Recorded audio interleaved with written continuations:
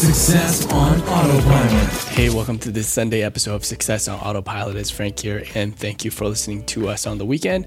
And today, let's continue our conversation from yesterday where we built these hidden Easter eggs within your chatbot or voice assistant. And we gave an example yesterday of Google's very own. Today, let's kind of dive a little bit deeper and show you what we've done within our chatbot Messenger with one of the hidden Easter eggs that you could find. So I'm going to give you the Easter egg, but you could definitely test it out yourself if you wanted to go into our chatbot and kind of find it. But I'll just give it to you right now. And if you type in, "Are you friends with Alexa?"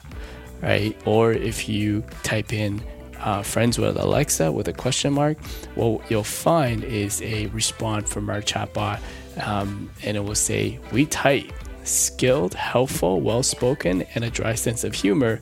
What's not to like?" So that's what you would get as a hidden Easter egg flow within Messenger. Now, let's break that down for a second. So if you look at the entire sentence or the entire phrase that's coming back to the user is saying, "We type," meaning a bot and a bot relationship, right? And then from there, it says skilled. Obviously, Alexa has what it's called skills, right? That you can enable. Now, helpful. Alexa is very helpful with a lot of automation that she can do for you.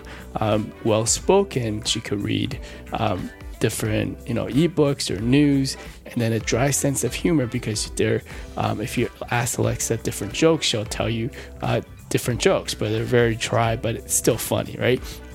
And what's not to like, right? So to really kind of bring that fun factor, it's not, it's not like offensive. It's a very simple response, but you will never expect it. So that's kind of an Easter egg that we built in. Now, let me know what you guys think, and if you have any Easter eggs, love to hear about it and try to find it. If you want me to go into your chatbot or voice and try to find it, but you got to give me a clue. Definitely, it should be something that's on brand, like we talked about yesterday, right? So hopefully this is helpful, and let me know what you think in our Facebook community. And thank you for listening to us on the weekend once again, and I'll speak to you tomorrow. AboutEmployee.com/briefing.